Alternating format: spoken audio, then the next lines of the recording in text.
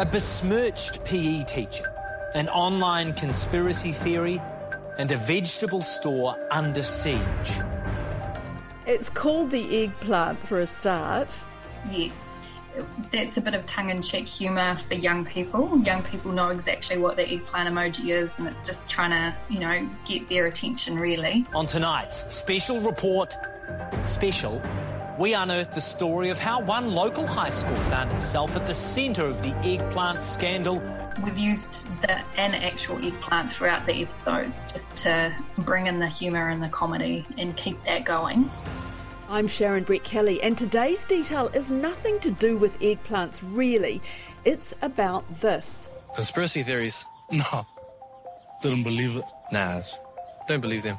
I knew there was a lot of sus information going out on the internet.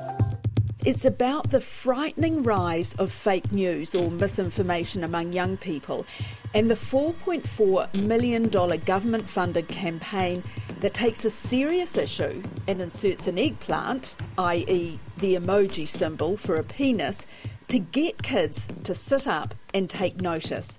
Here's the head of the project at the Department of Internal Affairs, Trina Lowry. The eggplant series, for the first 6 episodes, takes on a crime comedy drama aspect, and a giant eggplant gets planted on a school rugby field, and the principal of that school is really into her crime series, and she goes all detective on the eggplant and wants to find out who planted it there. And her, along with the other teachers, find culprits that they think might be responsible, and they're all students within the school. And they interview each student, and each student has an alibi, and those alibis relate to a different online issue. So pornography, grooming, nudes, and bullying. Now, just released, is a bonus episode on fake news. Oh, this sucks, G. You sit in the back with me? I never checked any of it. I just figured it was legit because you guys were all sharing it. And LJ too, and Dan's videos. Hey, it wasn't just me, it was yours too. We just have to be more careful about the stuff we say online. Check the facts before we start spreading stupid rumours. The topic of misinformation is becoming more and more in the spotlight. There's more people being interested in knowing what the size of the problem is in New Zealand and how it's impacting New Zealanders. There has been a report come out from the Classification Office that shows that actually people in New Zealand are concerned about misinformation, including teenagers. Can we talk about how it's spread among young people? Yeah, I guess online there's a lot of memes, there's a lot of sharing of information that they receive from a source and sharing that on without thinking about it before they share it. There's a lot of rumour and gossip that goes on. You could say that it's all part of growing up, really. You know, the sharing of information and then figuring out what's the truth and what's not the truth, and that's nothing new. Why put so much effort into a warning about misinformation? What is it? You know, when I was growing up, there wasn't the internet like there is today. And our news came in from reputable sources, and it was easy. And the information that we got was from the people around us. Whereas nowadays, children are online. You know, they're interacting with all sorts of people online and getting all sorts of information thrown at them. So it's a lot noisier nowadays than what it has been in the past. And this generation is growing up with something that is completely different to any generation before them. Remember this? Hiya, I'm Sue. This is Derek. We're here because your son just looked us up online, to watch us. Matt, darling, there's some people here to see you. Hey, Maddie. You're right. It's the Porn Stars on the Doorstep ad that's also part of the Keep It Real online campaign. This bit was aimed at parents and was so successful it went viral. The South Korean government loved it so much it bought the ads and dubbed them into Korean. And we did a podcast on it in July last year. Now, the eggplant series is the part that is pitched at young people. But how do they know it's working? With the eggplant, we've had over 300,000 episode views, and it's 77 minutes episodes. So we've got millions of minutes of government public service announcements that young people have watched, which is incredible. And we've also done some research across New Zealand families, and the survey that we've done has come back telling us that over 63% of children who've watched it are having conversations with their parents, which is huge. And not only that, but teachers are using it in the classroom as a teaching tool. How much is this timed to coincide with what's going on with COVID, with our vaccination rollout? Is that deliberate? No, it's not deliberate. It's nice timing, but it's not deliberate. I guess with misinformation, there has been ongoing conversations about misinformation across a lot of different organisations in the last wee while. Like, it's becoming, we can see, or just the bubbling up of the noise around the topic. We know that it's becoming more and more of a concern across many organisations, and so I don't think COVID has changed that. It may have amplified it. And so while this is coming out in a good, timely manner to do with COVID, it's a coincidence, not on purpose, but it's a good coincidence. Yeah, it is funny and it's shocking in parts. So how did it all come about? Well, actually, this goes back to COVID, which is quite funny. So when we already knew we wanted to do an awareness campaign, and we know we're not doing enough to reduce the risk of harm for young people. So we just wanted to increase awareness of the issues. And then actually we went into our first lockdown for COVID, and straight away we saw an increase in the time that young people were spending online. So they were spending 40% more time online than normal. And we also knew, just anecdotally from ourselves and our friends, that a lot of that time is actually being spent away from their parents, because parents were working and spending in another room on Zoom. And kids were also away from the protection of the school filters. So schools across the country have filters in place that block harmful material, and they were away from those. So they were in homes that potentially didn't have school filters. So we knew that the risk was higher, and not only that, but they were already also isolated and potentially more vulnerable in the lockdown, and so we sought funding to kick the campaign off then. Now, shortly Trina is going to talk about the kind of reaction she got when she went to her bosses for their approval for this campaign. But I want to bring in Martin Cocker here. He's the head of NetSafe, which is one of the many agencies that had a say in it. There was a conversation in lockdown with the then DIA Minister Tracy Martin about the strain that was coming on the online safety community, and to see whether there was an opportunity to do something in response to that. So they set up an initial panel of 4 agencies themselves: NetSafe, the Classification Office, and the Ministry of Education. And as each campaign or each component has been developed, they've brought in other experts. And so for this latest one with misinformation, they had a broader group of misinformation experts that they also engaged with to get feedback on how to make it work. When you say there was strain on people like yourselves, what do you mean by that? During the first lockdown last year, the demand on every service NetSafe delivered at least doubled. Requests for us to help with projects doubled. Everybody wanted something at that point. Everybody suddenly sort of discovered things that go wrong online and realised that we couldn't sort of avoid them, because we forced everybody to go home and said to them, you must use technology to stay connected, and you must use technology to continue to be educated and work. NetSafe's one of the frontline agencies, but also, as mentioned before, the Classification Office, Department of Internal Affairs, the High-Tech Crime Unit of the Police. All of these agencies were saying the same thing, and that was big increases in volumes of work. And, we were aware that there were obvious points of stress, and that specifically really families at home, where, parents were trying to continue on working, trying to educate young people who were then trying to, connect with their education in the home as well. So we're really acutely aware of that sort of stress within the family units and family homes. Have you seen an increase in the whole misinformation area? I mean, there's no question that we've seen an increase in it. If you go back 4 or 5 years, nobody was talking about misinformation in any serious way. And then we had the US election in 2016 that sort of really rose the issues around misinformation, the abuse especially of social media to disseminate false information to people. And then here in New Zealand, we had an election soon after that, but we didn't see the same effects here. But then as we had the COVID response and we started to see people rise of misinformation directly kind of contradicting key public health messages and government messages.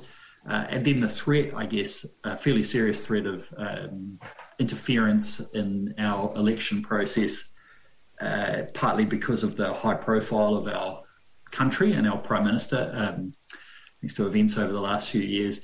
So there was a real concern that misinformation was going to, it swirls around everywhere, but there was a concern that it was going to actually disrupt, processes that are really important to us. At the point that we lose confidence in our democratic process of electing a government, we've got a real problem. Even if the misinformation doesn't actually change the outcome, if afterwards people are not confident in that the outcome was accurate or genuine, then we've got a problem. And so, clearly we can see misinformation attempts around the election. We've got obvious ones around COVID and the COVID response.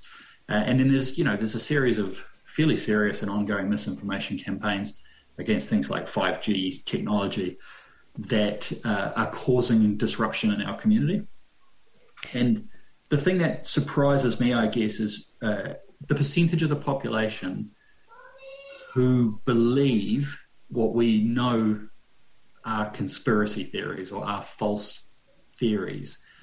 Quite a few people, unfortunately, believe that COVID is false, that the response by the government is purely designed to enable control. They believe that 5G is a technology designed to control people's minds rather than, just a faster way to connect cellular devices. So unfortunately, whatever we think about it, to some extent, misinformation, disinformation is working, and people are starting to believe the wrong things. How is it different with children in terms of the fake news, the kind of fake news they get and the way they get it? There's probably two things that are really important when we think about misinformation, disinformation with young people. The first thing is that young people use social media as their primary source of news information. So their news feed on their social media is where they find out what's going on in the world. Of course, social media is full of legitimate news, but also social media is the place that misinformation is most effectively spread. So they are in an environment where they're seeking out information and there is false information in that environment. The other thing is, of course, for many young people, they don't have the life experience to look at a piece of information and say that is not consistent with what I've learned through life or what I've seen through life. So there's a vulnerability because they're learning about topics for the first time and they are more likely to rely on social media. So this is the first young generation with all of these factors in place. So, there's no question that we've had misinformation or disinformation, propaganda, I guess, before. There's no, question that we've had social media for a while and we've had the ability to absorb information through different ways for a while. But, to be sort of primarily connected by social media, to have the kind of volume of disinformation and the opportunities that it creates, the ability for people to, with really pretty low budgets, create pretty convincing looking fake information.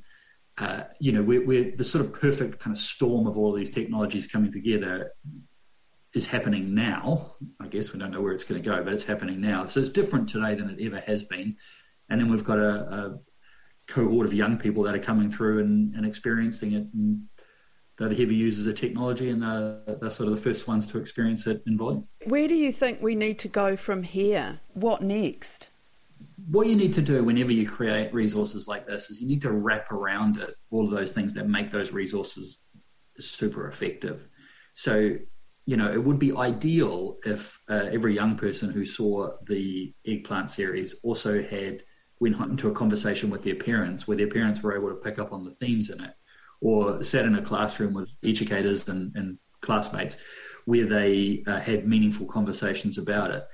And so if you were going to do something next, if the government came and said, look, we've got some more money, it probably wouldn't be to create more videos, it would be to create resources to assist in the use of those videos. It's a busy environment. There's a lot of public education. We're getting a lot of messages about what we should and shouldn't do in this world. And so for people in online safety, we have to cut through all of that noise with something that's entertaining and interesting. And so I think, there's definitely, through the work that NetSafe's done in the past, through the work the other partners have done, through the experience of Keep It Real Online, there's definitely a clear understanding that this is the way to engage with people. You've got to create things that are watchable in and of themselves. They are humorous in a way that people of New Zealand find funny, they're localized, and they engage. And then once you've got that and you've got people's attention, then you've got a chance to tell them something that's really important. And you mentioned earlier that it's unusual for a government agency to have a campaign that's this edgy. That's my words rather than yours. Yeah. So it is unusual for a government agency to put together a campaign that's this edgy, but this is the only way this campaign would have returned the value. If we took away all of the risk and all of the episodes and all of the content, that just won't be as engaging and won't be as effective. So this is definitely the way to do it. This is definitely the way to do public education. So he watches you online? Yeah, on his laptop. iPad, PlayStation. His phone, your phone. Smart TV, projector. Yeah, anyway, we usually perform for adults, but your son's just a kid. How were you able to persuade your bosses, Trina, to give money towards a campaign that featured porn actors turning up on the doorstep of somebody's house with no clothes on? Yeah, that's a great question. So first of all, the money was approved before the naked porn stars turning up on the doorstep. So we got the approval for funding before the concept, but we did still have to get permission to have naked people in our campaign.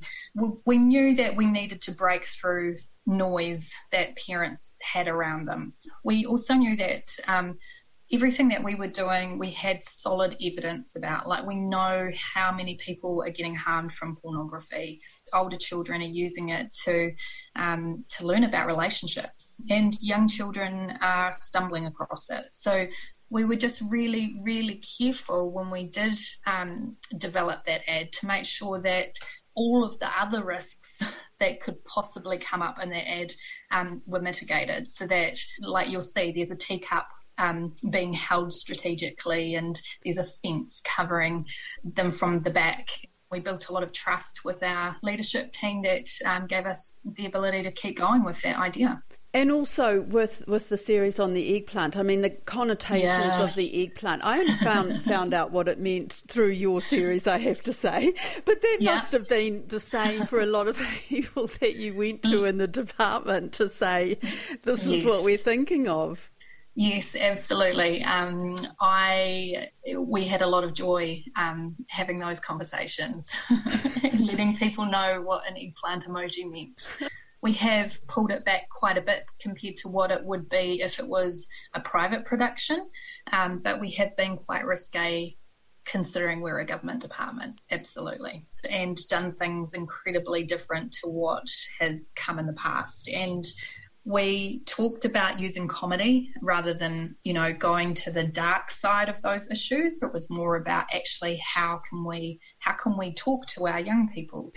And then with the porn stars on the doorstep concept, there was a group of us. So there were 3 managers involved in seeing that. And we also had some collaborative agencies along with us, and they saw it as well. And between the 6 of us, we had a bit of a can we do this kind of reaction, and a bit of a giggle, and took us a while to talk about it and realise that we all loved it, because I think we were quite shy at first saying that we really liked it. Admitting that. Because we weren't quite sure, but it was the CEs or the high up senior executives on that group with the 3 managers from the department. So because they'd said yes, I just use that as a leverage.